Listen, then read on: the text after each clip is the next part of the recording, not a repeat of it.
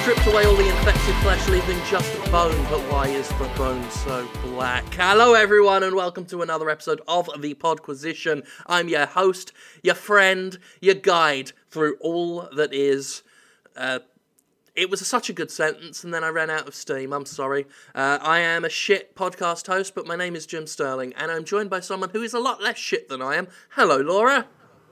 Hello, how are you doing this week? Oh, fantastic. I fell asleep very, very shortly before we recorded, so I am slightly dazed, but I think I'm holding it together. I don't think anyone's noticed. I had a daytime nap today, and then I woke up slightly groggy as well. I am now hopped up on Vimto and buzzing about, ready to do a show. Fan-fucking-tastic. Gavin! Fan-fucking-tastic indeed. How are you, Gavin? I'm pretty good too, for someone with black bones. There we go. Everyone's fine. It must be their, all these sick burns you're giving me, Jim. Oh. Oh. I mean, I won't say I'm as good as the official Sonic the Hedgehog account, but I'm trying. Well, I mean, it's a week, is it? It's a hell of a week. It's been a hell We have of a a lot of things and stuff is happening. We had a good 15 minutes of chat before the show started where we were like, oh yeah, we should probably actually, record a program at some point. Yeah, I feel like we've used up all of our energy on not recording, so... Well, we use up all of our energy on talking about stuff that we're not publicly allowed to talk about. Now we've just got all this, quiet, calm, let's subdued go into the news. So, is there anything that's particularly pumping you up this week, Jim, that you're like, I need to talk about this? I wonder, let me think. Oh, yeah! Yeah, let's talk about Konami. They're filling me with the vinegar. I've got so much vinegar and boiled piss inside me that I'm just a walking boiled piss and vinegar factory right now. So let's cut open a small fissure in any part of my body and let that high pressure piss and vinegar come right out and spray right in Konami's face. My ears are open, ready to accept your piss and vinegar. I might get an ear infection, but I think it's going to be worth it. Well, they're both sterilizing agents, so I think you're okay. Plus, they're boiled. So if I get any of my piss and vinegar into your ear holes, then I think you'll be fine. Don't get it in your eyes. Maybe you should piss on my wound, Jim. After all this time, this may actually be the solution it needs. I will bear that in mind for continuity next week. So, let's talk about Konami. So, Metal Gear Solid 5 reviews have gone up. Well, I say they've gone up. Some of them have gone up. The special classes have gone up. The upper echelon have gone up. The privileged. Our masters. Our great masters who are above us in stature. The ones who we are not fit to pick at the breadcrumbs left in their shadow.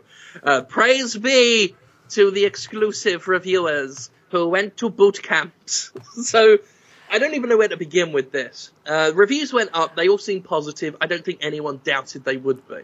I don't doubt that the people who have said they love Metal Gear Solid 5 fucking love Metal Gear Solid 5. I don't doubt that when I play it, I'm gonna fucking love Metal Gear Solid 5. But let's talk about boot camps to start off with. Now, before we start, I'm going to point out one of the places that has a review up currently is Destructoid. I don't know if they went to the boot camp. I must assume they went to the boot camp.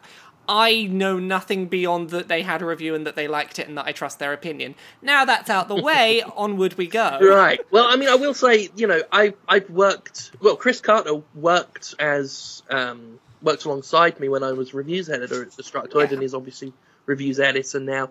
I trust the guy. He said he put 100 hours in. Now, he may have a copy in that case because according to the boot camp's restrictions, 100 hours would not be possible because you could get, I think, 40 hours in a day if you didn't stop for a luxurious shit. It was a few days, and you went in and you just played and played and played and played. Really not an ideal environment at all to review a game in. In fact, it sounds like the kind of environment that would discourage a reviewer from enjoying the game as much as they might otherwise. I have only ever reviewed a video game in that kind of time frame once, and it was, I received a copy of Ni no Kuni, which takes about 40 hours to complete, 48 hours before the embargo lifted. This was at home. I played 40 hours of that game with minimal sleep, wrote a review and hit the embargo. I appreciated the game being good, but I had to fight my urge to swear at the game all the time for making me play it. So, there is something to be said for boot camps turning you off of a game. Now, I'm fairly unique in that way, in that I love high-pressure situations like that. And some of my most fond gaming memories are me playing a game with an embargo looming. Just because I enjoy working under pressure like that. So for me, it's kind of fun. The actual idea of having to play Metal Gear Solid for like 12 hours straight, it doesn't upset me. That kind of, I like the prospect of that. And I may end up doing that from home anyway. For me, I think most people who get the game day one will do that. Yeah. So that's not so much the issue, but they were probably put up in a nice hotel as well, fed and watered, all that. And review events in general are just shitty ways to review games. Now, 12 hours straight at home in my normal gameplay environment where I can get up and walk around, go for a luxurious shit if I want, drink a lovely, decaffeinated coffee on the side, in my own have chair. Have a wank when you decide that you're like, this is getting a bit too much, I'm going to have a wank, refresh myself. You can do that if you want in that setting. Wank, pop back, which is very good for Metal Gear Solid, because I'll tell you what, I was playing Metal Gear Solid 3 once, doing really bad at it. Like, I was in that bit where you've got to put the C4 in the place where the Shagohod is, and I couldn't get through it. Like, kept getting killed. It was a really bad performance. Stopped. Someone gave me a hand jibber while the game was paused. Went back to it. Headshots. C4. So if you can ever get a hand job while you're playing a Metal Gear Solid game, I highly recommend it, because it just ups your game. Like, I want to say 110%. So that's what I want, And something tells me Konami, being as stingy as they are, wouldn't give me a hand job if I was at one of their boot camps. They're just the kind of unprofessional, disrespectful publishers that would not give Jim fucking Sterling's son a quick handy when requested. So, fuck them for that. Complete, side note update here. I've just had a look at the update on Chris's review. His review, which he gave a 9 out of 10 on Destructoid, was based on a retail build of the game provided by the publisher, and he did not attend the review event. Yeah, that makes... Which I think is really interesting. I had heard that, a handful got it. Like we're talking... I'm really curious now, because, minuscule handful. It's interesting that some outlets are being trusted with code and others are being forced to the boot camp. Yeah. That's really interesting. I mean, if I were told that your alternatives, if I was one of the ones who went to the boot camp, like We Know Games Radar did and some others, yeah. If I were told that there were some that got a copy, but you had to go there and there was no other alternative, I'd be pretty offended by that. Like that's somewhat offensive. But anyway, I've done one review event in my history, and I will never do another one, because it's not an environment. They are not pleasant. It's not a way to review a game. You never get to see enough of it. You can't concentrate on the game properly because you're usually surrounded by a bunch of other people, PR down your neck, people trying to bother you all the time. And it's not your natural playing environment. I feel like it's one of those stupid things that, like, even just like preview length, that is not a good environment to experience a video game in, because like even when you're just doing like 2 or 3 hours of a game, you've still got like the looming thought in your mind of, oh, that person's further than me, are they gonna get more out of it? Like, oh, what are they doing? Why haven't I done that? And plus they're going to be conversing amongst themselves, which is going to colour their opinion as well. Yes, it's you either discuss amongst yourselves or you spend 4 days with headphones on, paying no attention to anyone, and that's really depressing. Yes, and I think as well this whole idea of like this personal face-to-face interaction between the journalist and the developer. Like, I've never been to a review event, but I've been to a couple of like other types of events where publishers will bring a load of journalists and kind of spoil them and buy them a load of drinks and stuff. I'm like, these are people who are expected to be objective about your product. Like, it's tough, Yeah. and it's like I generally trust that people can, keep some of that keep a shall we say a dissonance between professional divide between talking to a developer in a casual environment and reviewing a game. What I feel is a bigger issue is how extravagant some of these review events can be, to the point where that divide is going to get muddled.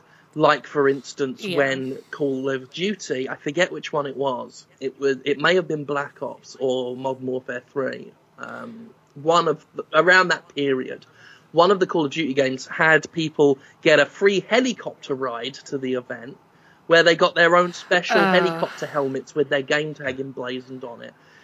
Put them up in a really swanky hotel. Now, the issue with that, aside from just how fucking pointlessly expensive it is when and you yet think they can't back afford on the game, fucking dedicated servers. No. But the problem with that is when you think back on the game, it's hard to divorce the game from the experience you played it in. So your mind, even if it's subconscious, is nonetheless marrying your positive feelings of the event overall with the game itself. And, there's a reason why they're not putting you in a helicopter just for a laugh. There's a reason for it, and it's that subtle psychological manipulation, or indeed in the case of a fuck-off helicopter, not so subtle. They're trying to blur your thoughts together in that way.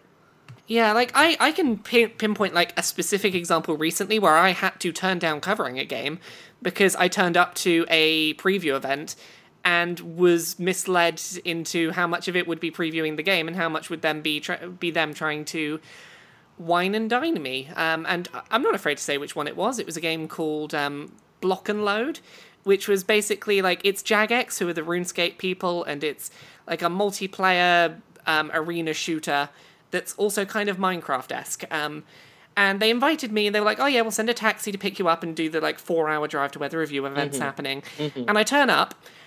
Of the 9 hours I was at this event, and obviously stuck there because they'd sorted my transport, I spent half an hour actually playing the game, which was enough time for 1.5 matches roughly. The rest of the day was spent playing paintball.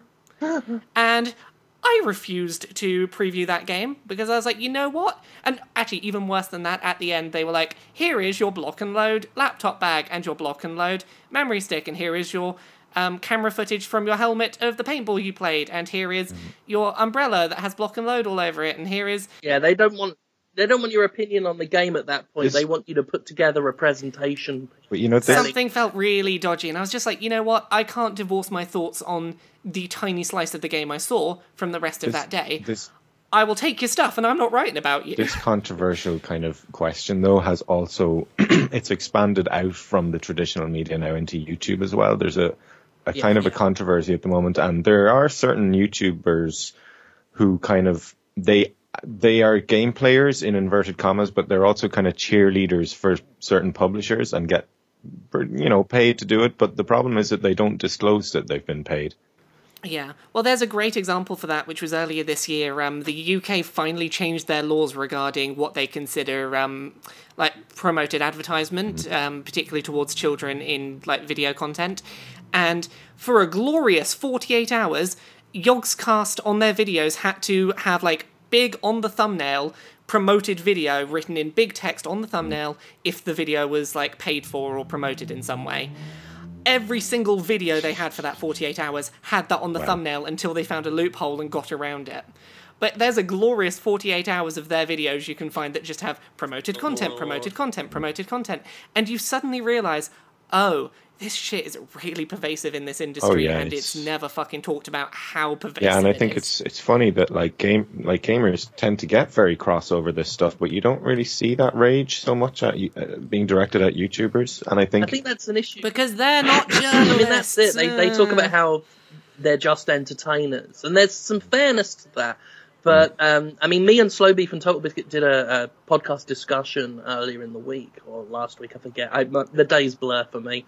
And this was the thing about MGS5, wasn't it? And we all kind of agreed that whether you're an entertainer or not, you have just as much of a responsibility to disclose when your opinion's being influenced by something, because it doesn't matter whether you're a journalist, whether you're an entertainer, YouTuber, whatever. You're a trendsetter, you're a tastemaker, especially if you're a damn powerful YouTuber. You have more sway over what a customer does with their money than any shit muncher writing for some game blog somewhere, you know? Yeah. Exactly. And it's a really terrifying thing because, this is something that, law in North America and the UK just completely is not equipped to work out how to deal with that and how to classify that as something that should have like a level of professional disclosure. Because it's easy to say journalism or critique, you have to have these boundaries, but deciding where someone fits in as a tastemaker and at what point it's you are influencing tastes as such, you now need to follow very similar, lines of disclosure. It's very difficult to have an agreed upon standard of when that person is big enough that they need to start disclosing. And the real insidious thing is that YouTubers, for a long time, especially ever since people started to trust games journalism as a thing more popularly, YouTube became seen as the alternative, the everyman site, the place where the real gamers talk to the real gamers. And so it automatically had this air of added legitimacy, which has made this creep of PR people and sponsored stuff more insidious, because they have a greater degree of trust already. So it's easier for that trust to be exploited.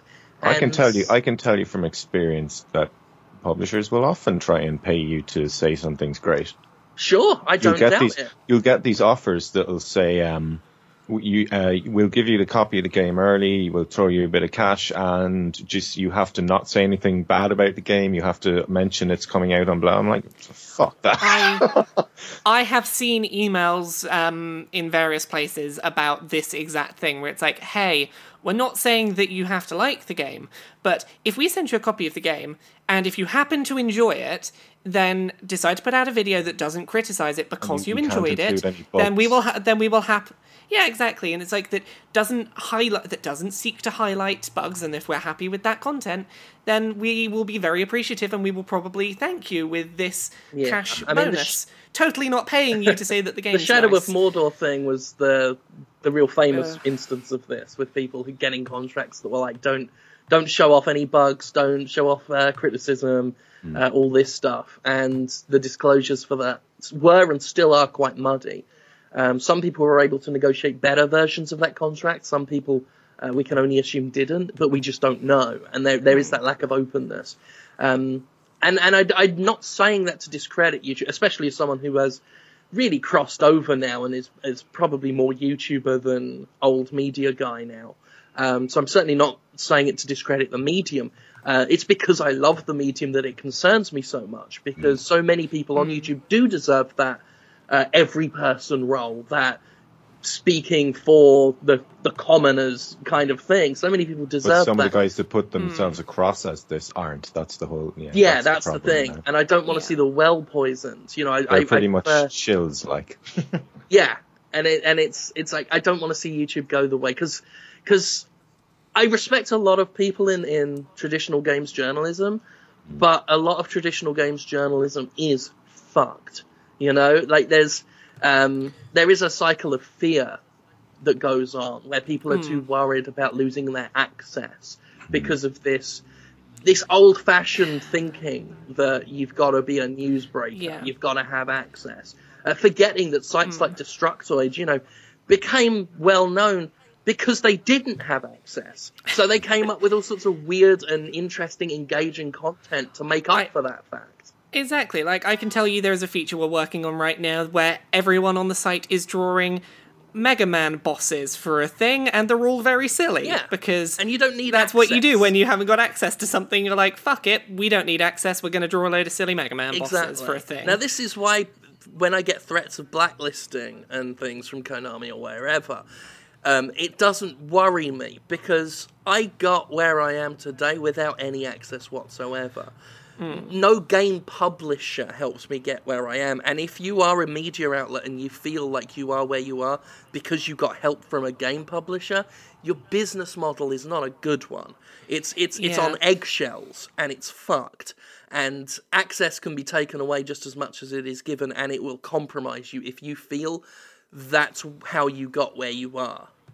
Yeah. Now, see, I've talked about this in, features before, and it's a highly unpractical idea, but I would love to see a future for the games industry if we could ever get to a point where this is viable, where, let's say there was a centralized body that handled distribution of review code for the major publishers, and they do not work for any of the publishers. They are a centralized body, and once you hit a set of criteria that might be you work for X outlet, or you get X amount of unique views a month or whatever, you get accreditation as a critic and then can apply for review code independently through this independent That's never going to body. happen unless Now, it's like illegal not to.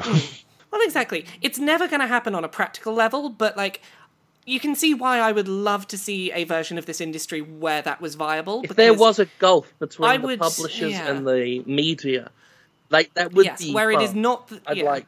It would be fantastic if the people who were producing the content were not the people providing you the content. If there was an impartial middle barrier, that would be a huge help for a lot of problems with current games media. But I don't see any middle ground or any stepping stone that would lead us to get to that point, which is disappointing. That got really, really all serious there, didn't it? So anyway, back to the topic at hand, which is of course fuck Konami. Fuck Konami.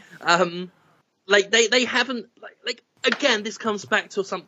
Only Konami could have one of the biggest releases of the year and still turn the conversation into what a big pile of shit they are as a company. Only Konami could do that.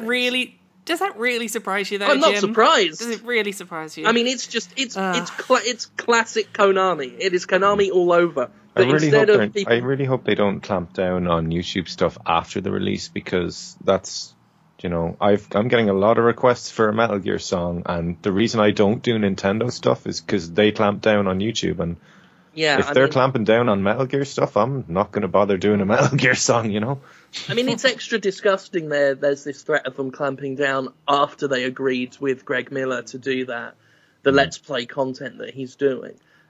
Nothing against Greg, I'm friends with the Kind of Funny guys, I support what they do. Yeah. But Greg is absolutely lovely. I think he's fantastic at what he does. He's a beautiful guy. He needs to wear less black shirts with red ties. That's my thing. But he's a lovely bloke, and I trust that he'll do, the right thing on his end. But for Konami to offer deals with certain people for Let's Play content on YouTube, while flagging other people with Content ID, the same thing happened with Shadow of Mordor. It's like they're perfectly willing if they can control the way the media. You're welcome to play it online so long as you're one of the people who we've prepped on what message we want put across, and so it's like when Greg Miller is allowed to do the Metal Gear Solid 5 stream, and I have a Jimquisition episode that goes up that uses pre-released trailer footage, just publicly distributed trailer footage. On a video that I do not support with ads, to have that flagged with Content ID and have Konami running ads on my ad-free video, I find that highly is something distasteful. very, very wrong when that is the situation. That should not be how these things play out. Yeah.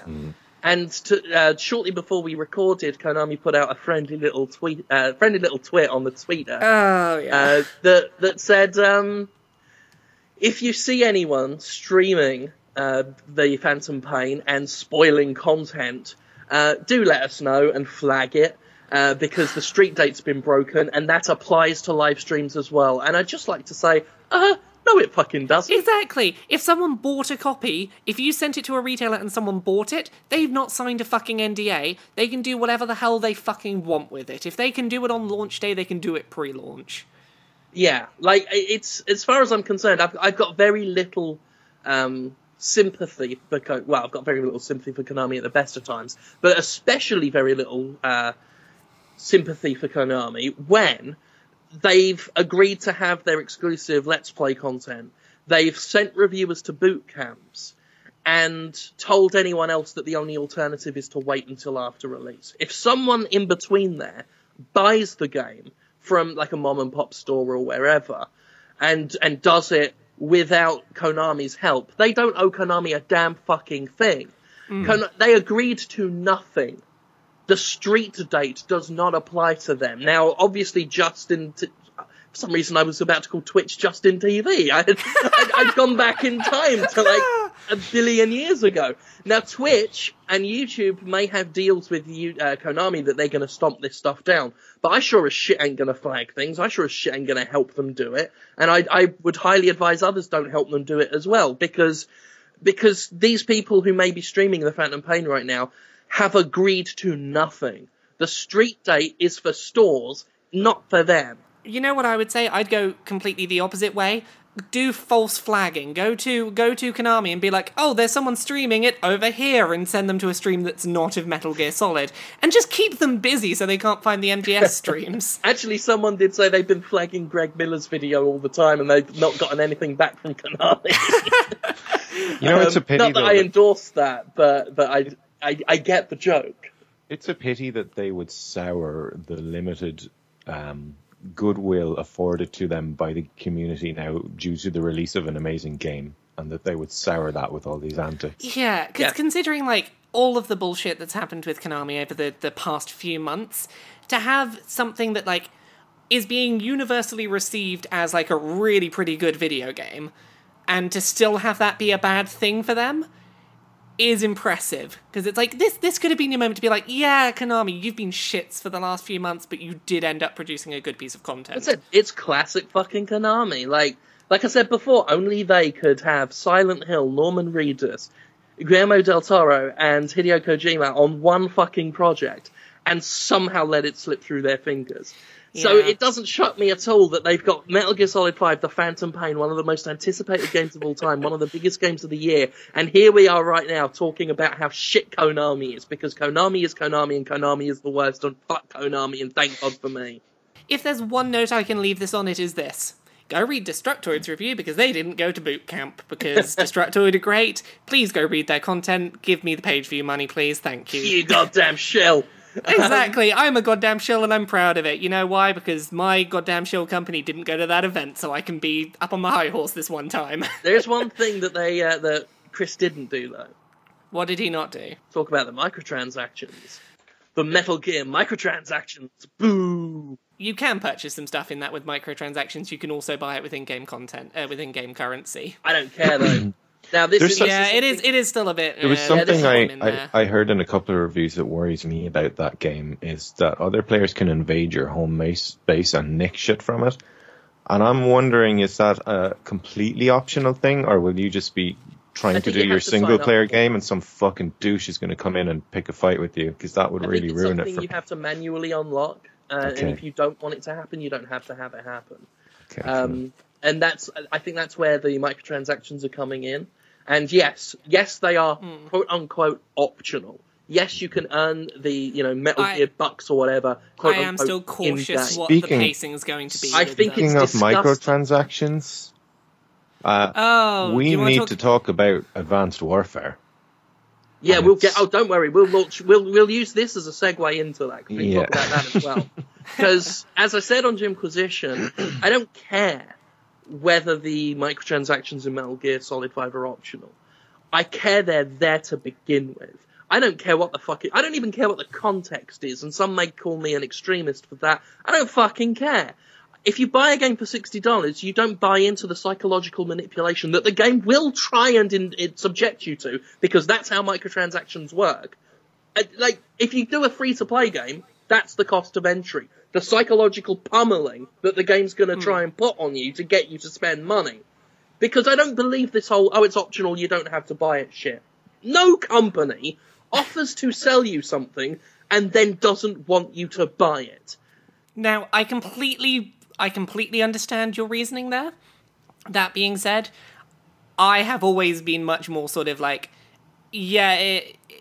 if it's there and I don't have to do it, I'm fairly able to just like ignore that it's there and push past it. That's how they get you, though. What? How's that how they get me? That's the tactic, right? Now, you may have never bought something with a microtransaction. That's fine, but you end up so confident that it doesn't affect you, and that's when they put the worms in your brain. These people that really, there's people that really ardently defend microtransactions, like, well, they don't affect me at all, and I'm like, they affect the fundamental design of the game, though. That's you're the mark. Well, you're the guy. We saw it with Dead Space 3. That's the other part of that is true. Yeah, it changed the way Dead Space operated as a game. It was detrimental to the entire balance of that. And you game. don't opt into that. Microtransactions are never opt-in, even if they are optional. They've done something to the design of the game in some way that you do not opt into. And you guys know how much I love the Assassin's Creed series, but the ones in Black Flag where it was like you can grind for 30 hours to upgrade your ship, or you can spend a $5 and do it now. I thought that was a bit far for me as well. It's gross. All I'm going to say is I don't personally feel like criticizing the implementation of microtransactions in MGS5 till I've seen it for myself. No, that's which fair I think enough. is a fair enough thing for me to say. I don't think that's unfair. I can understand being infuriated by its presence, but I'm gonna hold back on taking a stance until I've seen it in there. I mean, and seen what the balance is. I fully realise, and I've never hidden the fact that I am, shall we say, an impulsive, angry idealist of a man. And on sheer principle, I will never, regardless of context, I will never defend or support microtransactions in $60 games. I simply won't. I don't care how soft they are. I don't care how unintrusive they are. If you buy a premium game, you should get a premium game, not a freemium game. Not what I call fee to pay, where you pay in order to play. Like I will never accept that. I might still buy the game, that's fair enough. but I will certainly never buy the microtransactions because I just don't feel that section of the game should be supported. And it does upset me, and I hate that that's my stance on it. Is I will still buy the game, but I won't touch the microtransactions, and I will, once it's out and I've seen them, be like, yeah, these are really shittily handled. Don't do this again, and then kick up my fuss about it. Yeah, I mean, I totally understand people wanting to reserve the fuss, but I just hope that, because some people won't then extend that to me and understand my need to kick up a fuss now. Oh, yeah, if I completely understand on principle wanting to kick up a fuss now, and that is perfectly defendable. Because so many people get apathetic about these things. It's like, because I was having discussions with people on Twitter about it, where they're like, well, microtransactions are a thing now, we might as well just accept them and get over it. And I'm like, no, because then that's just how things get worse. Because once they realise they've got us all complacent, then it gets even worse. Then we get into some real shit. People told me to stop going on about online passes when they were a thing because they were going to just keep happening. And thank fuck they finally ditched online passes because people kept up being annoyed by them. Online passes are one I will agree with you that just like there is never like a really defendable reason outside of this is an MMO. Yeah, and where like you are physically using servers for a long length of time, this is what you're paying for. But like outside of that, season passes, I'm just like, once EA started why putting would them you in ever? single player games, in Kingdoms of Amalur and stuff, that's when they really jumped the shark on the online pass thing, and I could not be happier that they went away. And I'm glad that people kept up the outrage about them, even because I was working at Destructoid at the time, and people were like, "Oh, give it a rest, Jim. We're so tired of hearing about online passes. Stop treating every single new online pass like it's a piece of news." And I'm like, I will always treat microtransactions in $60 games as brand new news. I will act as if it's never happened before. Yeah. I will keep up that level of shock and outrage because to do otherwise, as far as I'm concerned, to do otherwise is to just roll over. And that was the joy of being at Destructoid, is that it's one of the few like bigger name gaming sites where you can get away with just being like, no, I'm going to talk about this again and again because it's a personal bugbear, so fuck off. That is, they did let me do that, and that is one of the reasons why I still, I still have the fondest of memories of working with some of those guys. See, my personal one of those is still Amiibo and shouting about like, stop tempting me with fucking Amiibo because I'm out of the game. Stop trying to drag me back in. They tried to drag me back in this week with the large version of the Yarn Yoshi Amiibo, and I'm like, I really fucking want it. I really fucking want it. That's the next way. I'm out. I said I'm out. And now they're trying to drag me back in, and fuck you, Nintendo, for making things that I want. They're going to re-release all the Amiibos as bigger ones now. That'll be the next thing. And I will fucking want them. I can't handle it. I can't handle Amiibos no more. I'm scared of the Pokemon ones coming out because I don't want to buy an Ekans. I will make one exception.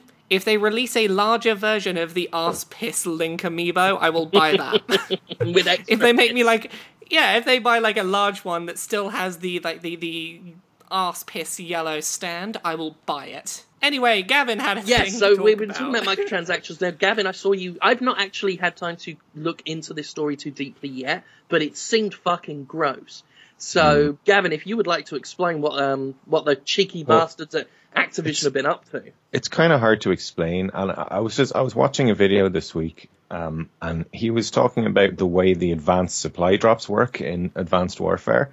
Now, I haven't played the game in a long time, so I wasn't aware this was happening. But it's basically like, you know, in Counter-Strike, you get these, you pay for.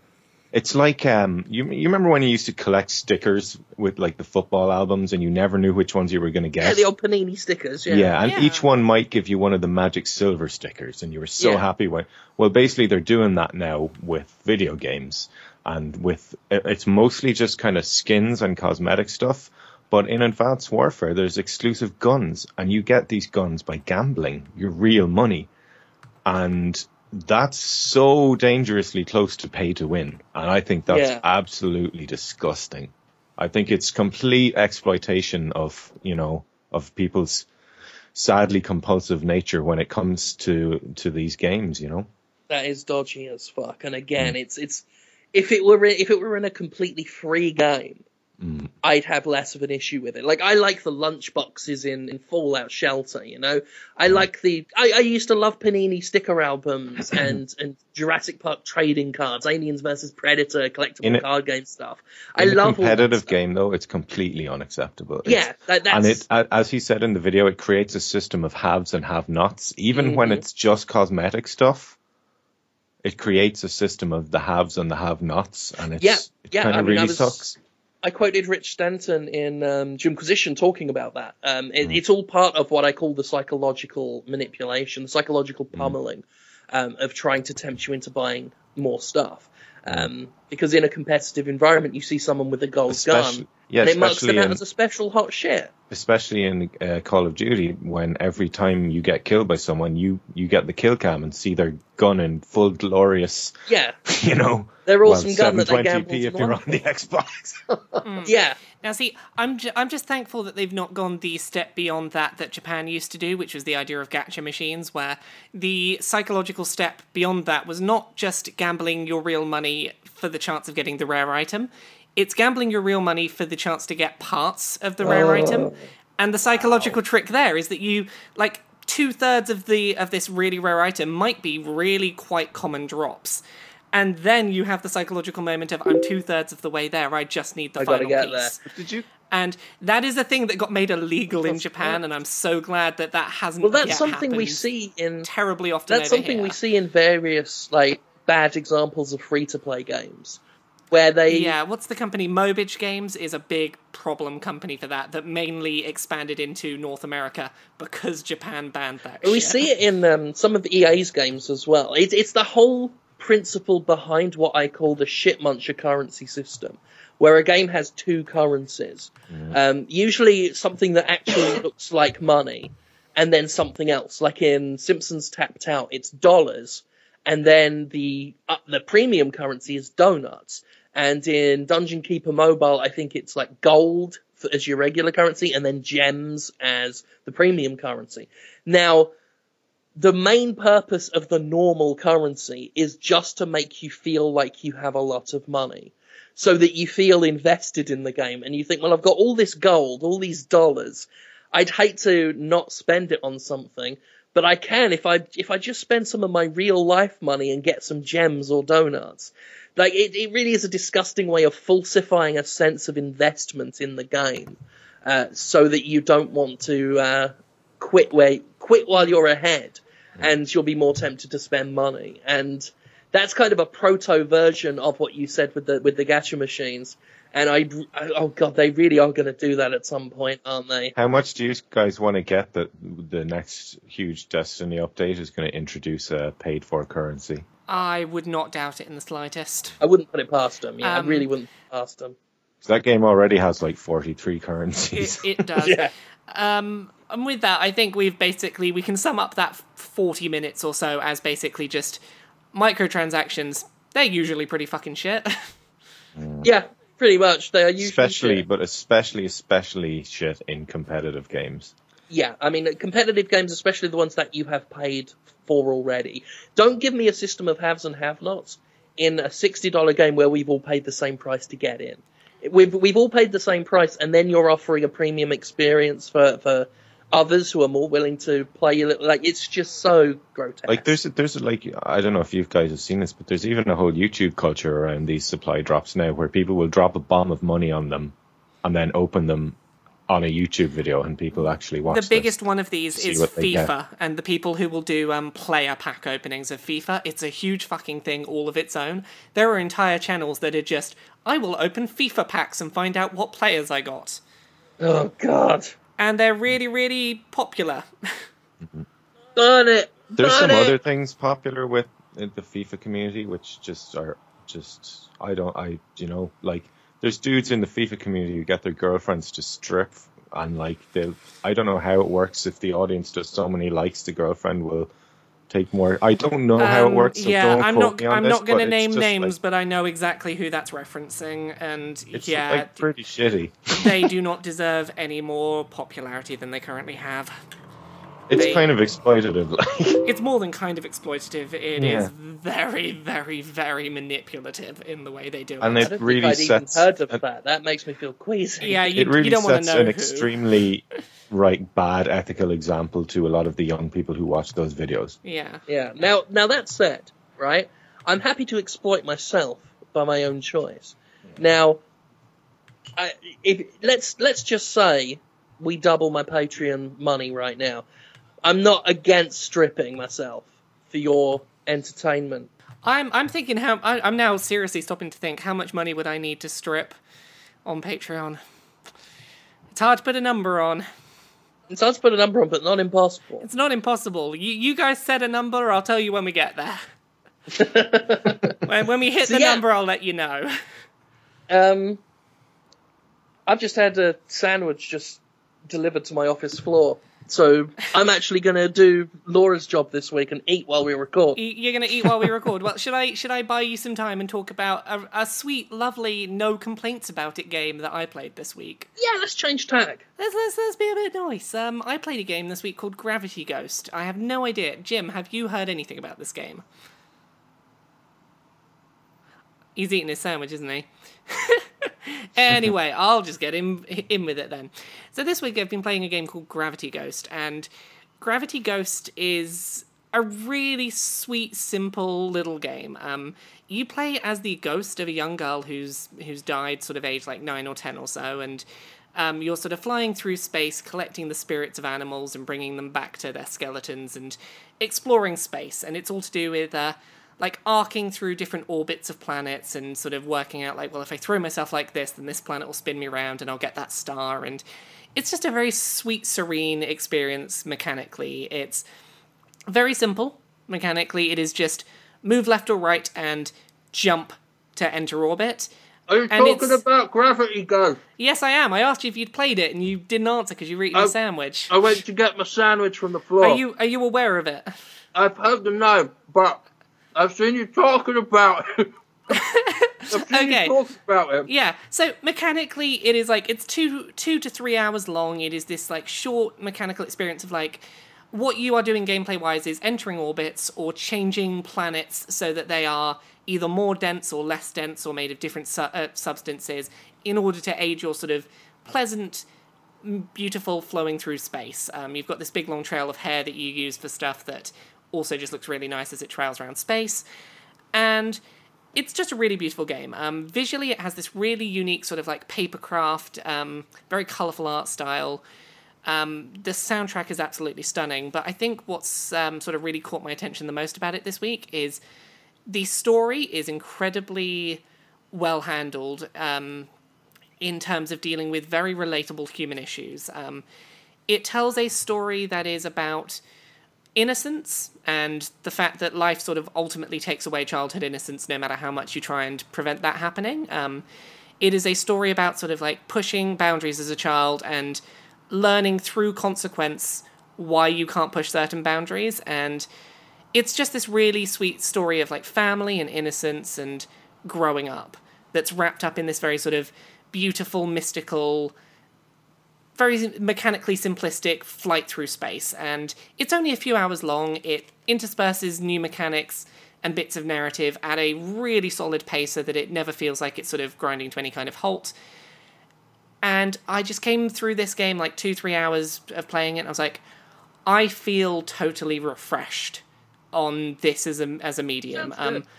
I came out of it, like, I put it up there with, for me, Thomas Was Alone and Journey are the two games that I felt like comparing it to, where it's like, it is just this calm, relaxing, not mechanically taxing experience that I felt like took me on a journey, and that I really felt something having gone through. Cool. Let's try it. So, yeah, it's up there with Journey and Thomas Was Alone for me. If you like those two games, go give this a look. Certainly did. Also, when you buy a copy, I think you get, if you buy it through their website, you get 2 Steam keys and a DRM code to give someone else. So if you buy it and you like it, give it to other people. Speaking of Mike Bippel, I played Volume this week. What did you think of Volume? I really liked it. It was cool. It had that thing that very rare few games have, and it's really hard for me to put into words, but it felt really good to play it.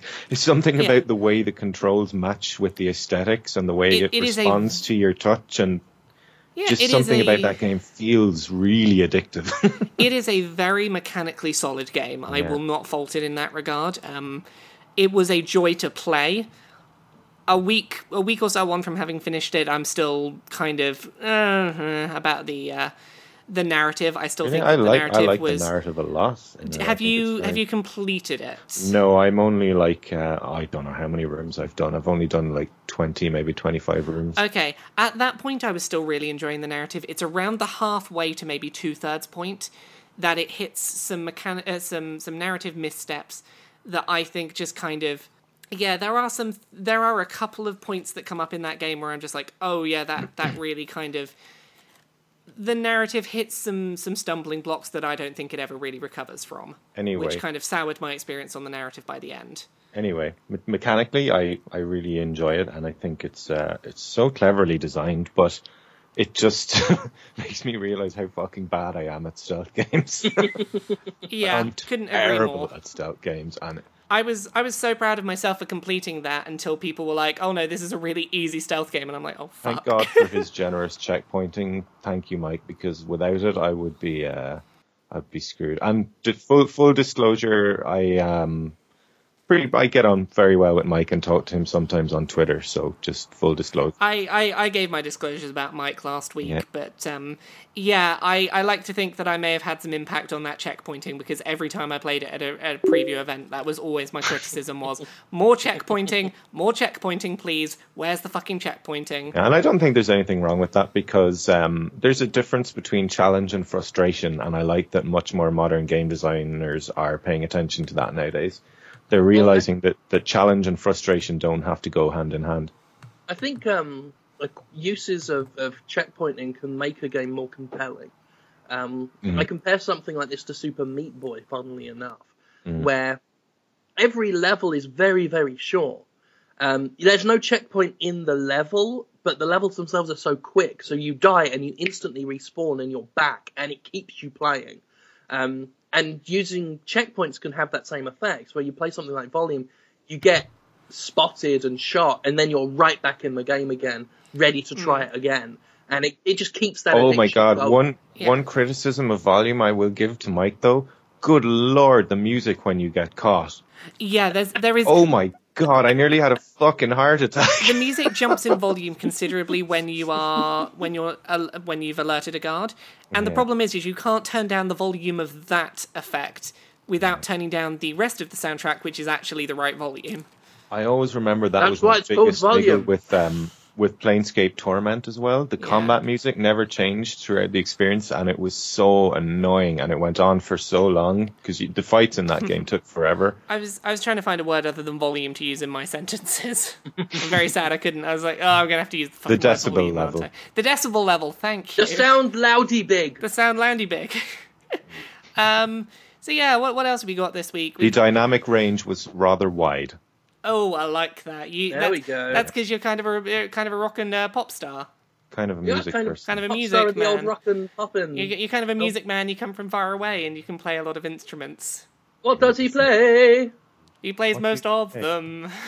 I play Most of 1950s them. acoustic Most of guitars. Should we rush through some news, because I realize we have a big news list this week and we've Yeah, barely we've got a touched lot to any of get it. through. Yeah. Okay, I'm gonna just rattle some stories off. Yeah. Shout stop if I say one that you have thoughts on. Sounds good. Pokken Tournament has been announced for Nope. Wii U, coming in early 2016, surprising absolutely nobody because the arcade machine controllers were shaped like Wii U gamepads, so everyone fucking knew this was coming, but it's happening worldwide in 2016. That's Rock fine. Band 4 costs $20 more on Xbox One than PS4 because of some controller Yeah. issue where you've got to get an extra adapter on Xbox One. The Hitman movie flops and gets worse review scores than even Pixels did. Surprising no one. Surprised. Uber drivers are handing out copies of Madden 16 for some reason in America. Okay. Do you want to know about that one? Yeah. Let's have a little look at that one. Okay. What the fuck? The short version, if you live in one of, I think it's 16, maybe 20 cities in America, if you have Uber, you can type in a special code on the Uber app right now, and it will look for if you have a special Madden Uber driver around, and if you do, they will do your journey, and it will be the same cost as it would normally be, but they'll give you a copy of Madden 16 when you get out the Uber. You Brits, I was like, what's an Uber? We have Uber in London. Yeah, but it's just the accents. did I you two were like pronounce it Uber, badly? and I was like, what the fuck is Uber? Shut up. Uber. Uber. Uber. Jesus, it's called Uber. Uber. So yeah, Uber drivers are giving out Madden 16 for no good fucking reason. And from all accounts, these Madden Uber drivers don't actually seem to exist. People are going on and spending all day looking for this driver to turn up, and it's nope, there are no drivers available. No drivers available. No drivers available. Didn't the French go on some big protest against Uber recently? French Oh yeah, because it's drivers. putting taxi drivers out of business and stuff. But it's convenient for me, so fuck it. I've Nintendo never puts out. used it. I feel like I should. I mean, I've got the app, but it came preloaded on my new phone. I feel like I should use it because it would actually help me get around. I used it a lot while I was in America for E3, just because it was much easier than having to always have cash on me for transport. Being able to sort of pre-book, know where to find reputable drivers and pay on card was really convenient in a foreign country. Well, that's it. No, I mean, I think instead of striking, and this is probably get killed for saying this, but instead of striking, evolve your business strategy. pretty much. Oh, I mean, that's can't do that. I use taxi drivers out here. This reminds They me can of all take your record credit labels card. trying to stop Taxi- piracy with fucking, clamping down on everything. Taxi drivers can all take your credit card, Mm-hmm. and they always pretend they can't because they want the cash. And it's I don't want to have that argument. If I could just press a button on my phone and get a car without fuss and arguing, Yeah. because I don't like carrying cash around, And, particularly when you're somewhere you don't know, it's really nice to have an estimate in advance of your journey that's oh, your journey's going to cost this much, pay in advance, done. Yeah, especially for someone as anxious as me, sitting in the back seat of a cab, looking at the price ticker going up. Just Oh, God, yeah. I I've got have $40 in cash on me. If he wants more than that, I'm going to have the card conversation again. Yeah, so I have one story about why I don't like taxis and that kind of sold me on why I like Uber. And I was about 15 and I was at a Comic-Con in London and I managed to get a cosmetic contact lens stuck to my eye. And I was in London. I had no idea where to fucking go to deal with this because it dried out on my eye. And Ugh. I was apparently it's 5 minutes drive to the hospital. So I get in a taxi and I'm I need to go to this hospital. I had £25. I was £25, that should do me a 5-minute taxi ride in London. Nope, he decided to go a different direction, then had to backtrack and then blamed that on me. And I was 15. I had no idea how to argue, no, that's not my fault on that issue. So I was oh yeah, here's your £30 taxi bill for your what should have been a 5-minute journey. And I had no money, so I got out the taxi and I ran away. I ran away from a taxi because I was fuck it. I don't know what to do. So I ran away to a hospital because I had no money. And then, even worse, I then had no money when I realised I was at the wrong hospital and had to get across to the other side of London in cosplay to get to the specialist eye hospital. Jesus. So if I'd have had Uber, I'd have known how much a journey would have cost. I would have been able to pay in advance and it would have been great. So yeah, there's fucking taxi companies. I'm going to fucking try it. Maybe this weekend for D&D, go over to Flannel's place. Because these days, if I use a taxi cab, when I'm at an airport or whatever, going some event or whatever, I always make them in advance tell me they take credit card. Yeah. Because at the end of the journey, if you ask, the answer is always no. If you ask first, they say yes to get you in. So yeah. I held them to their word. It's the only way to do it. It's like, I used Uber again when I was in Amsterdam for Unite, and I was like, yeah, this is just really easy when I don't know where I'm going. And I could just assess in advance, is it worth paying this much to get there? Yeah. So that's always nice. So other news we had, Nintendo patents a discless home console. Who knows if they'll ever fucking make it, but they patented it. Mm-hmm. Nintendo were open to making movies. Yeah, they haven't announced that they're doing any, but they're open to it. I mean, they've licensed their characters in Wreck-It Ralph and Pixels.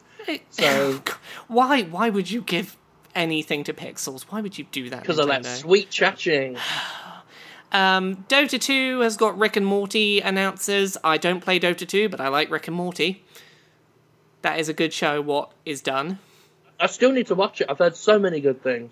Basically, the best way I can describe it is like the dirty adult humour version of Back to the Future, but if Doc Brown was a huge raging alcoholic, and if Marty McFly was constantly upset and terrified by Doc's alcoholism. Yeah, I mean, because I actually watched I've watched Doc and Marty, the original YouTube video that they based it on. So I know I'm already sold on the game, on the show.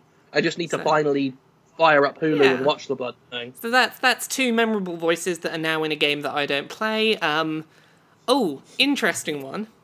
Final Fantasy VII on iOS has a mode where you can skip any non-story battles and balances the level so that your leveling is only based on beating bosses for players who want the story and the exploration without having to level grind. Which I think is really fucking interesting. It's an interesting experiment, and you know what? The game itself's been out so long and it's on iOS, so I guess I'm not outraged by that. Here's the thing, it's like, I've played that game so many times. Yeah, I could do without the grinding in it. That's it. Arguing from the perspective of someone who's played it so many times, that is a tempting thing. Yeah, I have an urge to replay those big monumental moments. I don't want to have to grind. I would like to cut maybe half of the length of that game out and just re-experience it. That actually sounds really appealing. Yeah, I mean, when I replay Silent Hill 2, I usually put the puzzle mode, because they got different difficulties for puzzles and combat, and I always whack the puzzle down to easy, because I'm like, I don't want to fuck around with that shit. Yeah. If I'm replaying, I just want to... Plus the puzzles make no sense a lot of the time. So. That is true. I'm kind of wanting to write something about stuff like this, and I tried writing it earlier this week and scrapped it, and I might do it again possibly for Monday coming up, but... I think it's really interesting games that take mechanics away in order to increase the number of people they appeal to. Like, a great example is there's a game called Spirits of Xanadu, which it's kind of one of those walking simulators on a space station in space, except it has like you can take mechanics shooter. Away from one of those games. Holy fuck. No. Well, here's the thing. Standing simulator. Let me get there. It's got first-person shooter stuff in it. You can, there's robots on the space station, you got to shoot the robots. You can take out the FPS component of it entirely if you want, and just play it as a walking simulator, or you can play it with the FPS content in there. Interesting. And I'm like, I think it's really interesting when companies are like, approach. I will make mechanics, but balance the game so that you can remove those mechanics and the game still feels balanced. I can see games... There are certain games I feel that would... Not all games, but there are certain games I could see benefiting from that. Like... If you took a Quantic Dream game, so I've been replaying Indigo Prophecy for my YouTube channel, or Fahrenheit, as it was known in the UK. And some of the bits of, some of the gameplay stuff are thrown in just out of some self-conscious need to have gameplay in it. Useless things like, we'll suddenly stop having our conversation about the murder mystery because you've got to shoot at a shooting range. So here's a first-person gun section for no fucking reason. And it's got no utility to the game. It's just there because someone was worried their game wasn't gamey enough. Yeah, and I think it's a really interesting thing seeing developers not be afraid to say, hey, if you would rather that content wasn't in there and you think that would give you a better experience, feel free to turn it off. And that's a really interesting thing that I'd like to see happen more, and I think is interesting. So maybe see something from me on Monday next week about that. Maybe if I get it together. There was other news today as well. Cliffy B announced a new game finally. Oh yeah, I didn't have a look at that. How's it's it not looking? called the Shattering Polygon. What? It's called Lawbreakers. That's what the web address was called. Lawbreakers. It's something that I think there's actually going to be a big market for on PC. It's kind of a fast-paced Quake-style arena shooter, which isn't surprising coming from Cliff. It's what he's good at. Mm-hmm. And it looks like the setting is kind of it's like in the future. It's like drug cartels versus law enforcement, and all the law enforcement have banded together on like the army, the police. They're all after coming together into one unit. And the cartels are all after coming together as well to fight them. So yeah, it looks pretty interesting. Apparently it's very vertical and there's a lot of gravity stuff in it. So it looked cool. I like the look And of it. that's called Shattered, right? Yes, Shattered. Yes, Shattered. Gotcha. I look forward to that. I'm going to pre-order that. Yes, everyone, Shattered. Shattered is a good thing. No, it's called Fair play to Polygon. They did Lawbreakers. correct themselves. Yeah. After everyone made fun of them. Oh, thing that you might find vaguely interesting, Gav. Have you been aware that there's a Twitch Plays Dark Souls happening? You know what? I looked at that for 1 minute and a half roughly, and I had to stop because it's one of the most frustrating fucking things I've ever seen in my life. Did you know they managed to beat the Taurus demon? Yeah. They beat the fucking Taurus demon. You know, I just find that I could see the point of that with, I don't know, it's so frustrating to watch. This is the thing. The frustration, if you interact with it, is part of the experience. It is entirely based around, we could do this. All of us in this Twitch chat room know what to do to beat this boss. Now, can we just agree for long enough to make it happen? And the answer is no. It felt like an incredible waste of my life to be watching. I genuinely did waste some of my life. I was one of those people that got actually kind of into watching the drama unfold around Twitch Plays Pokemon. I think that the reading into some of the actions that took place, the sort of the lore that built around it was fascinating to watch. And I'm really impressed that they made it through. And I'm like, yeah, good for them. I think trying to play Dark Souls over Twitch is people with a death wish. When I tuned in, they were walking into a wall beside a door for the whole thing. I was like, no, I'm not. Why would I watch this? Here's the thing. What you do is you wait, like you follow a Twitter account. Like there was one I was following for the Pokemon one, where like the people on there will tweet something interesting is happening, and usually it's like you've got to a gym battle or you're fighting a legendary, or here it'd be like, oh, you got to a boss, or walking across a title edge or something. And you literally just click on when it's like, oh, they're doing an interesting thing. That was kind of funny to see them fail. I was commentating it for a while when it had first started. I was running a little Twitter commentary. And it was, the best way to watch Twitch Plays Dark Souls is to just have it muted in a tab on your browser running constantly. And then just every day or two, click back and go, yep, they're still in the pool, and just laugh your fucking head off. It's just one of those, like, it's a constant comfort to be like, yeah, they're still plugging away at it, okay. I feel like it's going to be one of the new constants. It's like the sky will always be up above us, the sun will always shine, and someone, somewhere, will be playing Twitch Plays Dark Souls and fucking it up. Well, if they were able to beat Pokemon, then, the fact they've beaten the Taurus Demon, fuck it, they might be able to do this. I wouldn't expect it for several months. When they get to Ornstein and Smog, let me know, because that will... I will definitely let you know. Everyone's looking forward to the possibility of that happening one day. I think I would watch them die at least 3 times before going to do something better with my life. Now, should we move on to questions for a bit? Yeah, why not? Good time for questions. And I'm going to mention, as well as sending us questions on Facebook threads and Twitter and such on a Wednesday when I ask you for them, we now have an email address. Finally, 40 episodes in. 40 episodes in, we have the professional-looking email address, askpodquisition@gmail.com. Super professional-looking, I know. So if you email askpodquisition@gmail.com at any point, on a Wednesday, I will trawl through a week's worth of those and actually, there's something there. we should point out to people as well. If we don't answer your question, don't get offended.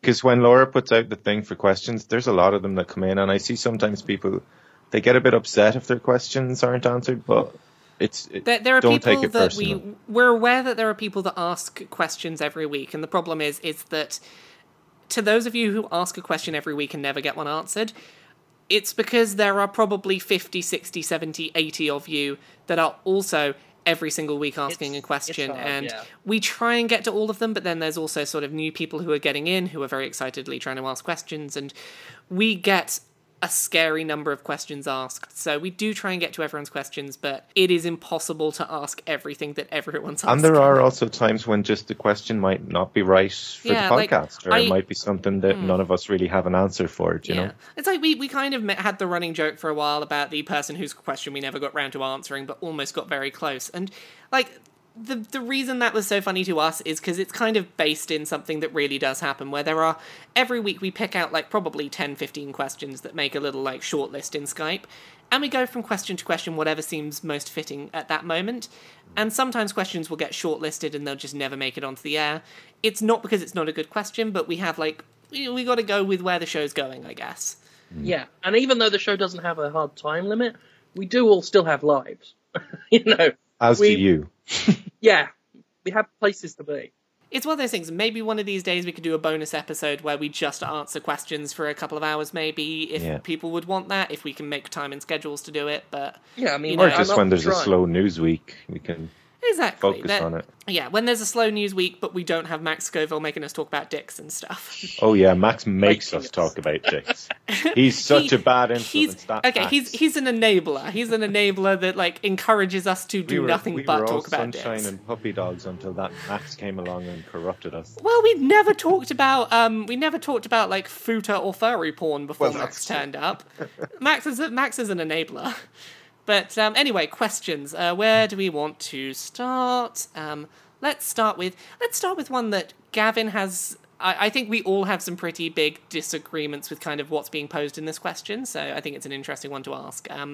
Brandon Williams wants to know, do you think giving a game a perfect score diminishes the value of video games? Giving a game a perfect score, and he kind of tacked on at the end, it's like, does saying that a video game is perfect, like, is that something that... And therein lies the fallacy, because when people give a game a 10, they're not saying it's perfect.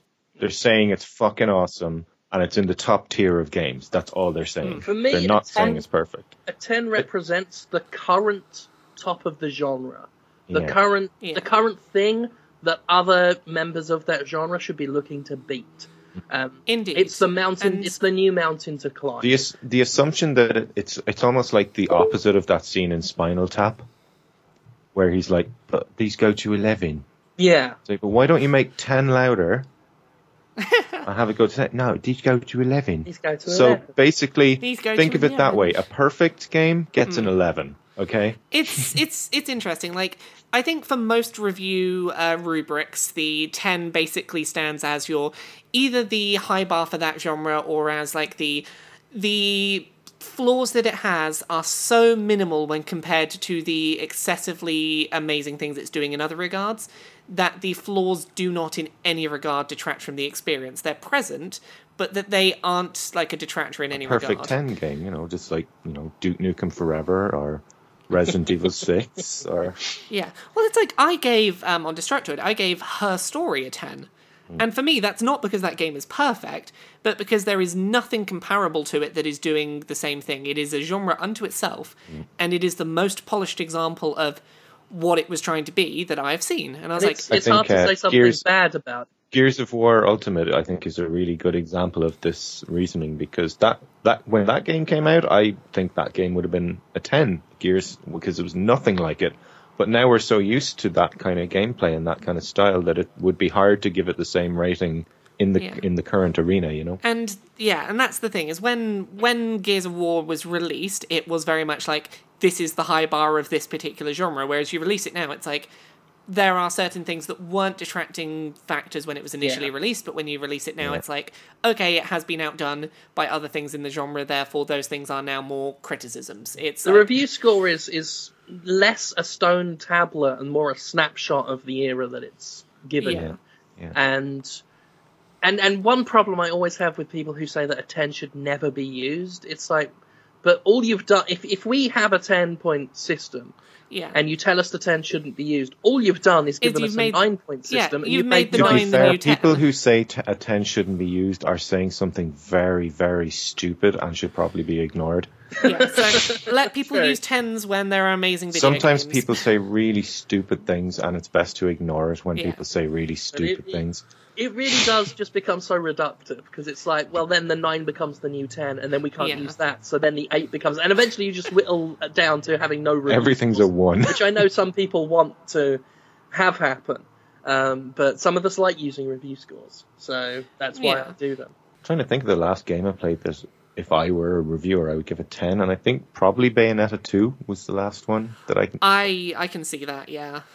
There's been a few over the times. Gravity Ghost is one where I don't want to put a number to it. Mm-hmm. I think it is one of the most amazing things I've played in recent years, but I don't want to put a number on it because like it feels like a number would devalue what I was saying in the I can review. respect And sometimes that. I that's the know case. That, some people have that philosophy.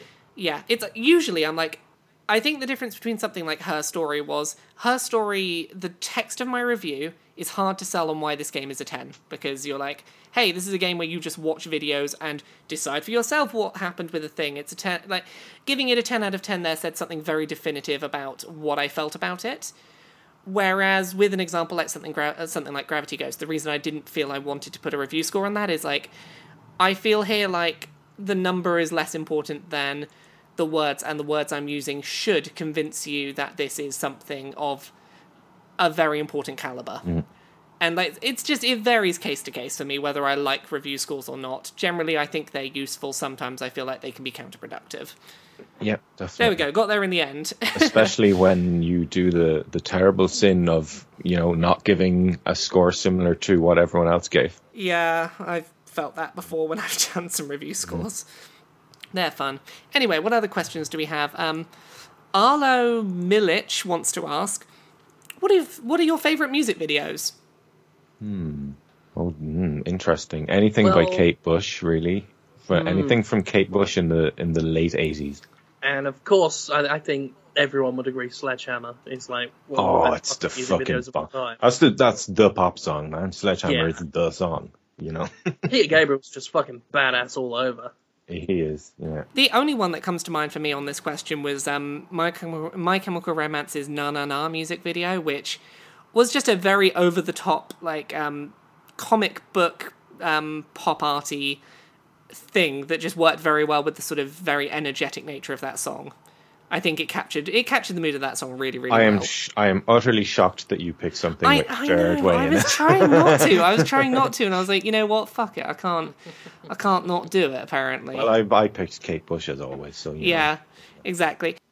Michael Jackson, all his early videos were fantastic. Yeah, a huge pioneer in that. Thriller and Bad in particular. Even Speed Demon with the animated rabbit dude. What's the one? I can't think what the name is. They Don't Really Care About Us. All I want to say is that they don't really care about us. Yes, that had a fantastic video. I loved the video for that. I think, that was the moment, though, where I felt like Michael's ego went out of control in that video. It did go kind of out of control. The bit control, where the police are, like, attacking him and he pretends to fall over and, like, all these, like, kids pick him up off the ground. I'm like, here's the thing. One video beyond that, I'd agree with you. I think that was the tipping point where I was like, this is the last time you can get away with having that much of an ego. And I loved watching, like, the peak before that. Yeah. I liked, I like the one from Rock DJ, the one that got banned and censored. Yeah. Robbie Williams where he's stripping for those women, and then eventually starts taking his meat off. Oh, I really like the music video, and this is going to sound really stupid, for Eiffel 95's Blue. I was going to bring that up. I know! I used so to watch fucking the shit awesome! out of that before school every morning. On the box, when the box was still a channel. Yeah, it's the fucking, like, those CGI blue aliens, there's something mesmeric about them. It was you look back on it, because I rewatched it recently, it's fucking shit now, but... It's shit, but it's back in the endearingly day, shit. Dire Straits, Money for Nothing. Yeah. Hell yeah. 9 Inch Nails, Closer. Mm-hmm. An absolute beautiful masterpiece of a video. It's like very dark and very sexy and very just kind of not really disturbing, but a little bit unsettling, I'll say. Mm-hmm. I like Genesis's Jesus He Knows Me. And he knows I'm right. Oh, Damn the right. park, Talking to Jesus. the video all for Park my Life. The video for Park Life is That's a fantastic. good one. Yeah. On the Britpop, Pulp's video for Misshapes is a really good one. Misshapes is one of my favourite songs ever, and the music video is...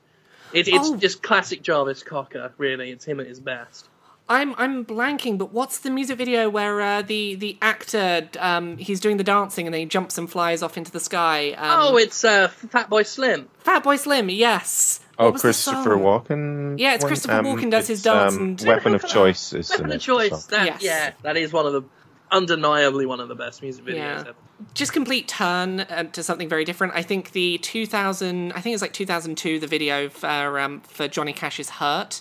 Oh God. Very, very somber in tone. It's when but his hand is shaking on the piano. It's like, Yeah, oh Jesus Christ, my it's heart. it's such a goddamn poignant, emotional song. Even Trent and, Reznor that admits video. that was the best version of the song. Yeah. Christina Aguilera's Dirty. Of course. Oh, You know what? I could talk about these for hours, but that's why I'm not actually giving that many suggestions. Because every time I think of one, I think of 5 others. You know? Yeah, Seriously. every time we ask for questions since the time we did Music Chat, there are people who ask for Gavin to start his own music podcast without the two of us, and I still think that it's a thing Gavin should I do. would have to find the right person to do that with. Yeah. Oh, well, I should talk to like Dan Bull or someone about that. That could Ooh, be really yeah. cool. I suppose we should give a token shout out to the fucking what's it? OK Go on their treadmills. Oh. It was clever. It was unique at the Oh, time. and every single Tool video, just every single fucking one of them is a masterpiece. And that recent one that Tommy Wiseau directed. He directed a music video and it was shockingly competent. The music itself Really? was very generic. Yeah. But it was well filmed. I want to see Tommy Wiseau direct a Tool video, and you know they would probably let him do it. Another Please music don't- video that's really worth watching is a Fallout tribute that someone released yesterday. Oh, I think I was saw wondering this how long it morning. would take for you to think of this amazing song that you saw. Yeah, I saw it. I think it was called Going Nuclear, and it did kind of go nuclear on social media yesterday. Oh, it's from this person. Like, no one's ever heard of them. Their stuff's hit and miss, but this one was all right. Yeah, Miracle of Sound. Yeah, No, Mirage it's pronounced of Miracle Sound of or something. Sound. Suund. Miracle of Suand. Yeah. Yeah. It was on the Fallout Facebook page yesterday. That's where I saw it. Yeah, that is Gav's Ah. latest song, Going Nuclear. It is. Gavin did a thing. It's a joyous song. I do recommend it. It's very, very popular. More questions we have this week. J. Charles Jacobson wants to ask, if the three of us had to pick a console exclusive that we'd like to see have a flawless PC port, what game would it be? Bloodborne. Yeah. Gonna have Bloodborne. to go with Bloodborne. Bloodborne at 60 FPS, yes, please. He put a thing in his question, I will point out, that I didn't have here, which said, no picking Bloodborne because it's the obvious choice. And I didn't pick it because I was like, I'll trust you two. You two can be a bit more creative than that, but no. Oh. Okay. What games aren't Bloodborne? I don't know. Can it be a last gen title, yeah?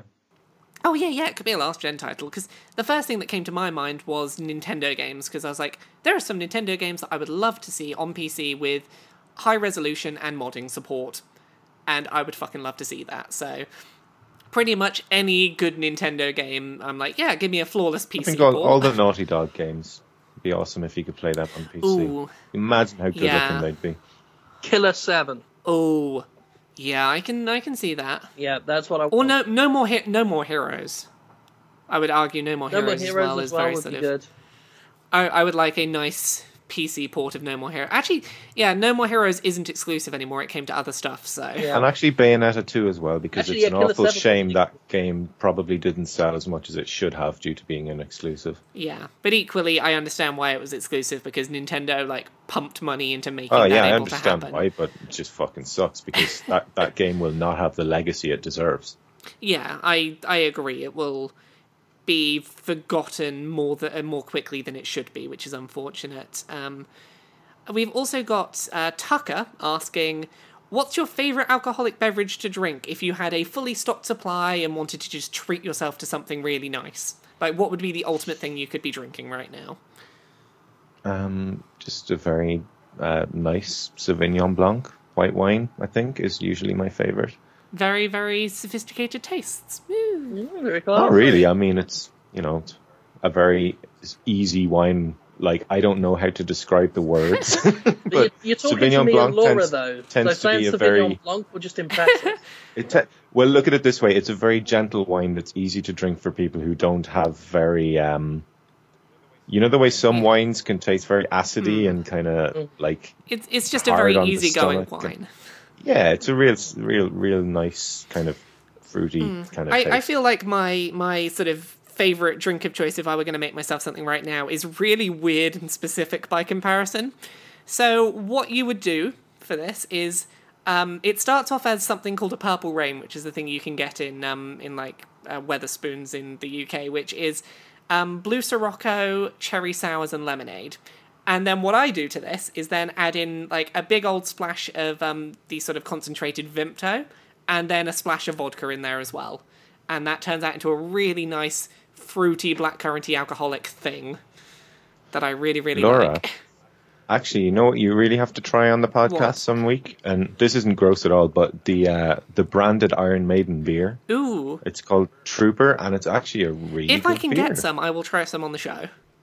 You should be able to find it in like any local off license. I will go have a look for some Trooper. If I can get it in my off license 2 doors down in fucking Cork, I will have a look. You I'll can have a get look it in tonight probably and see if I can find it on any of the it's a off-licenses. surprisingly tasty Yeah. beer, actually. So yeah, what about you, Jim? What's your drink of choice? Wedding cake martini. Done. There we go. Fair it's enough. pink, it's fruity, it's foamy, it's everything I strive to be. Fantastic. So, interesting question from, I'm sure I'm pronouncing this name wrong, Jaspel Singe on Twitter. Has there ever been a game that's made you flinch due to its depiction of violence? And this is one that Gav picked out this week, so I'm curious if he's got an answer for this. Absolutely. The one that there have been a few, but the one that immediately springs to mind is Manhunt, which I honestly think is an incredible masterpiece. But a lot of people disagree with me on that. But I think it's a game about how ugly violence is, and it does not flinch away from showing you that and making you be a part of it. And I think it's so uncomfortable, but it does exactly what it sets out to I do. completely agree. Like, Manhunt is a staring contest of a game. It is trying to dare you to flinch first. And its entire point is to be like, you should not be enjoying this. We're going to push you until you stop enjoying it. And that's the whole theme of the story in the game as well. It's you're being forced to do this. Like, not to say at any point that like we don't think that violence should have been in that video game or anything like that. But just... Oh, no, it wouldn't have worked without it. The point of that game was that it had to make you uncomfortable with its use of violence. I don't think I've ever walked away from a game feeling so kind of disturbed as I did with Manhunt. And also the fucking torture scene in GTA 5. I know people have a lot of opinions on that, but I just could have really done without it. Well, it was nuts. Yeah, GTA 5's like, it was hands-off enough that you could... you could flinch away at certain things and not have to experience it the same way you did with something like Manhunt, but there were times where it felt like that scene possibly, it was uncomfortable to experience. And they did make a clever point of it after the fact with Trevor's speech, but I just thought, it just, for me, it's at that point of the game, it soured me a little. It's a point I've made about like some similar topics. Like, it's the same sort of complaint I had about the end of Life is Strange Episode 2, where it's like, it's all fine to have whatever situation and then critique it afterwards, but that assumes that the person is going to get through that whole experience in order to see your presentation of the critique of it. And there is this sort of expectation of, yes, the game does critique its own use of violence, but you have to get through the violence that seems very self-serving in order to see the critique. And that's a bit of a problem with how games are put together, potentially.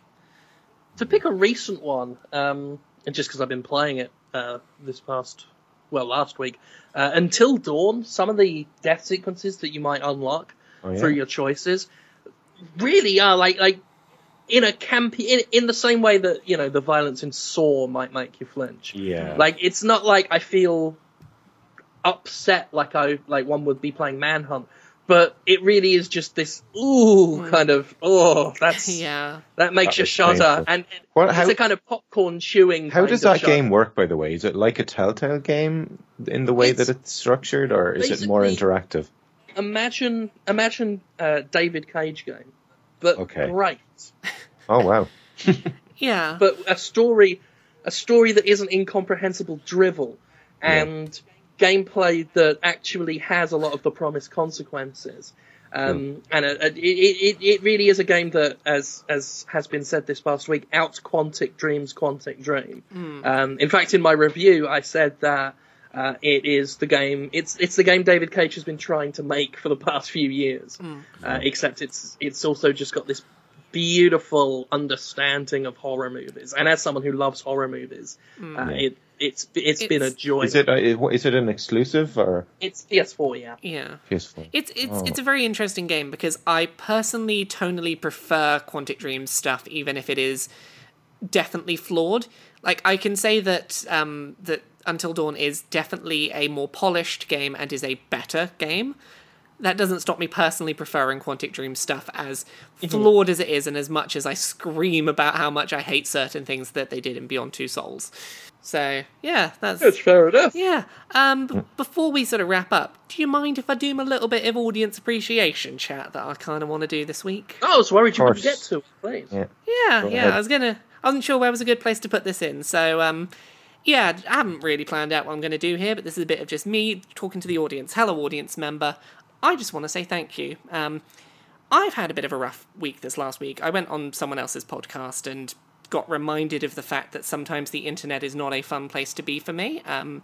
As someone who's a trans woman in the games industry, there's a lot of places on the internet where I don't feel welcome and where I am made to feel like I'm not really welcome. I just don't feel comfortable in a lot of places. And I just want to thank this community because it's really amazing to me that we have a show that has tens of thousands of weekly listeners where I feel comfortable and safe and like there is an audience that likes me and cares about my work. And that's a really touching thing. It took me going to a different producer's audience recently to remind me that this isn't what the whole internet is like, and that not every community is as lovely as the community that seems to have built up around Podquisition.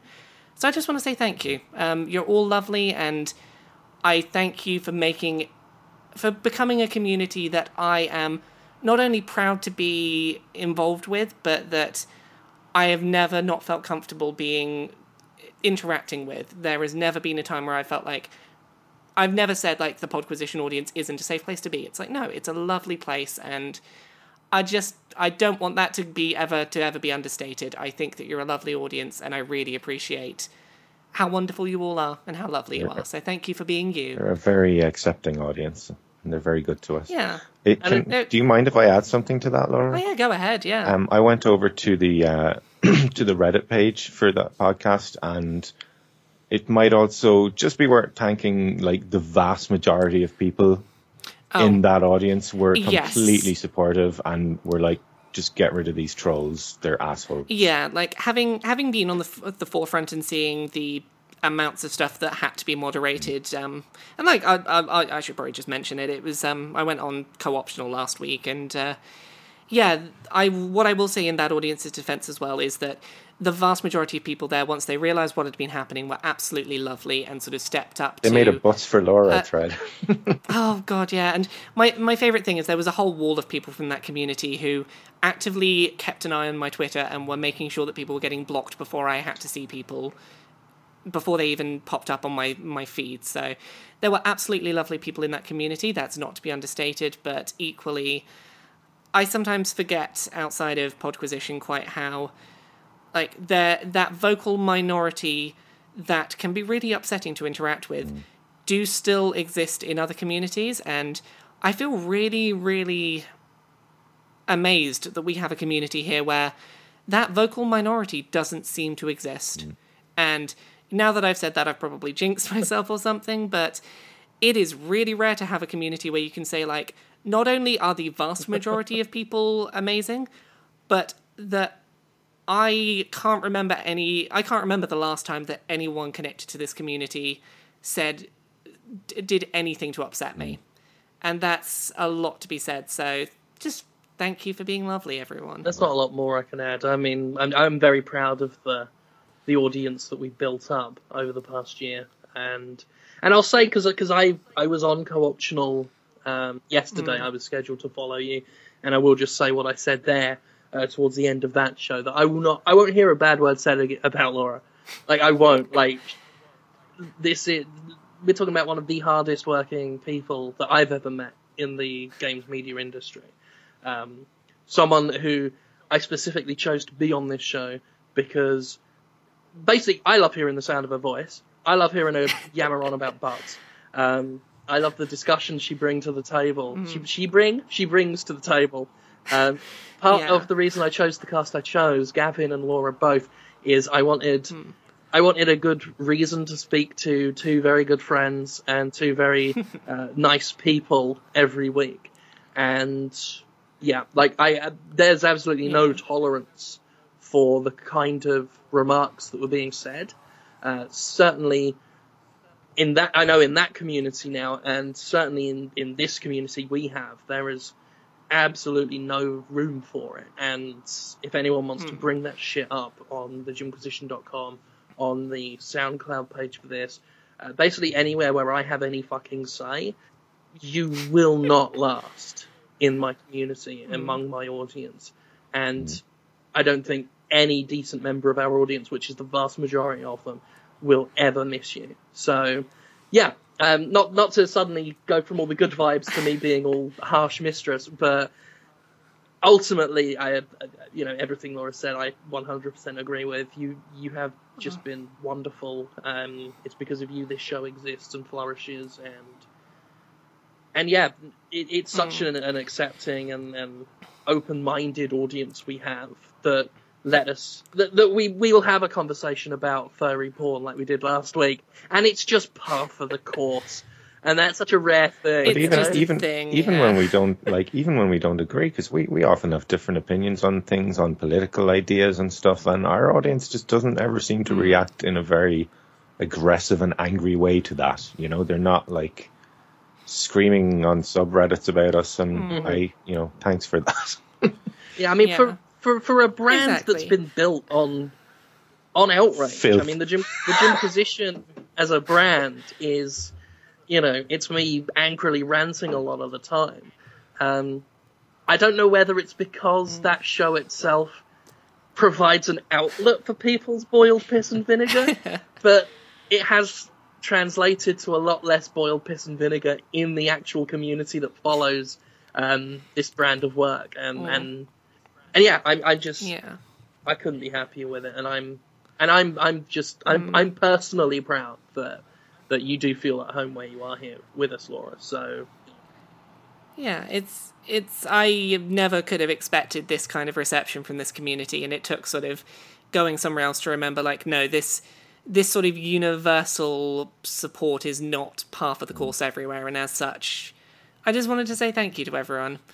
Also, like, kind of while we're doing the serious stuff, other bit to maybe get out of the way, because I kind of did a post about this week, about sort of the brand that I have on this show, and I think it's probably worth, mentioning some of this stuff here, just because a lot more people listen here than read, like, the stuff that I post. But, kind of regarding the way that I am on this show, it's worth noting, this is not something I ever sort of really expected. The sort of Laura K. Buzz character, as it's kind of come to be, is something that was kind of grown out of a desire to do something unique and to sort of to try something new.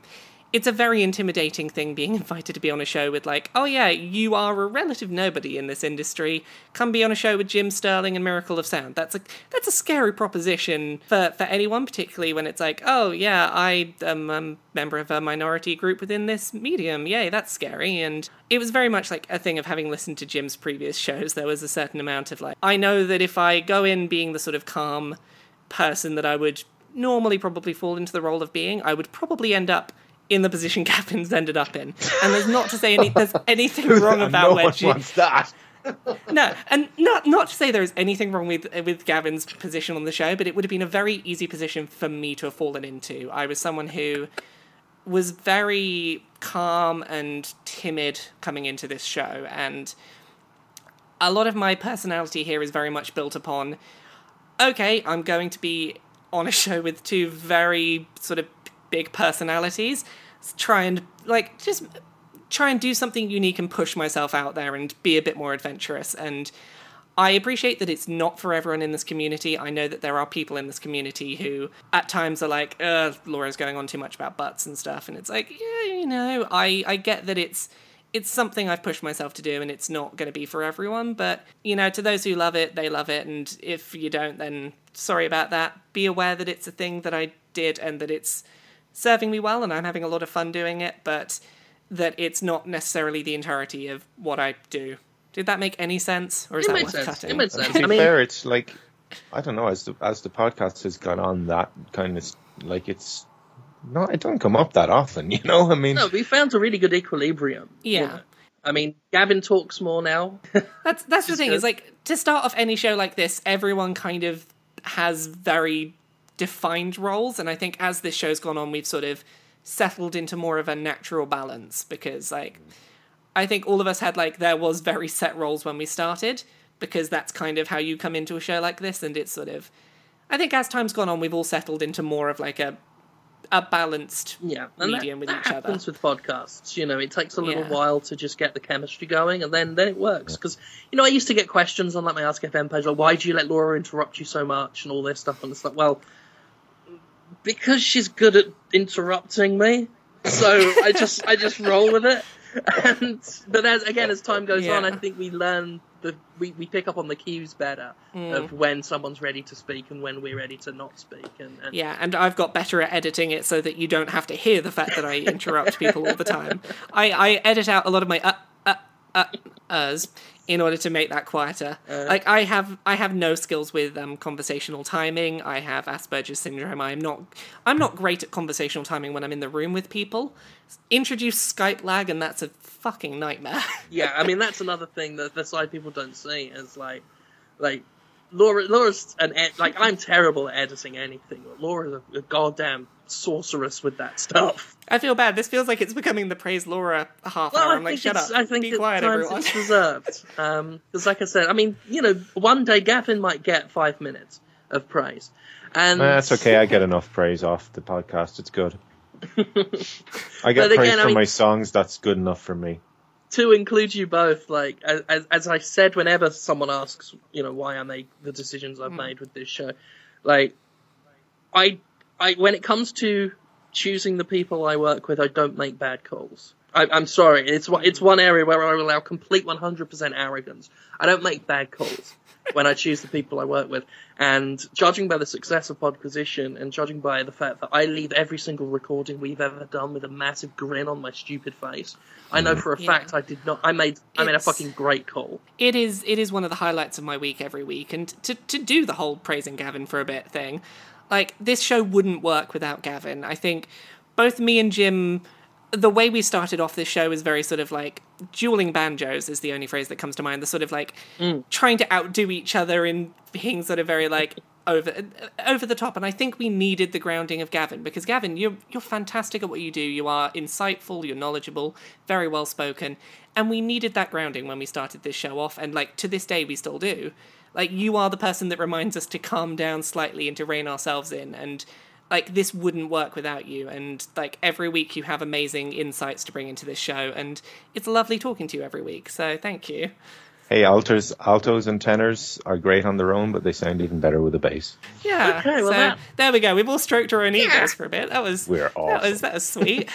We are awesome, and you're awesome. You listener, you, the person listening right now, you are awesome. I think you're awesome. Thank you for listening. Thank you for putting me in your ears. Thank you for having us in this little oasis of happiness and kindness in the destructive, radioactive desert of negativity that the internet can be sometimes. It's nice to have this little oasis of calm and kindness. And now that we've been all serious and calm, piss, shit, balls, vinegar, fuck Konami, fuck someone in it, fuck shit a duck, beer. Skewer it.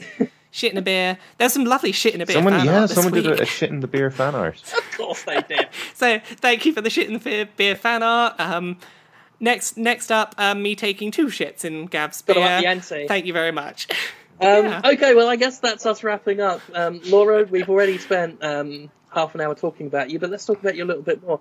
Where can people find out more about you after the show? Shut up.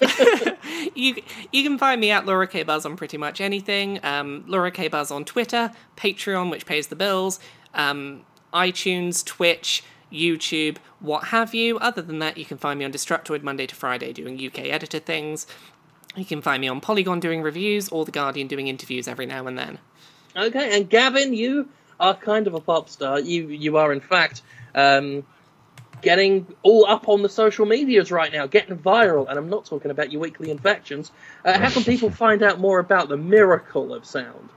You can go to Miracle of Sound on YouTube, where the new song is, as we discussed, Fallout, and it's doing very nicely. And follow me on Twitter at Miracle of Sound. Or Facebook, whatever you want. Come talk to me. I always talk back to people on Twitter. There we go.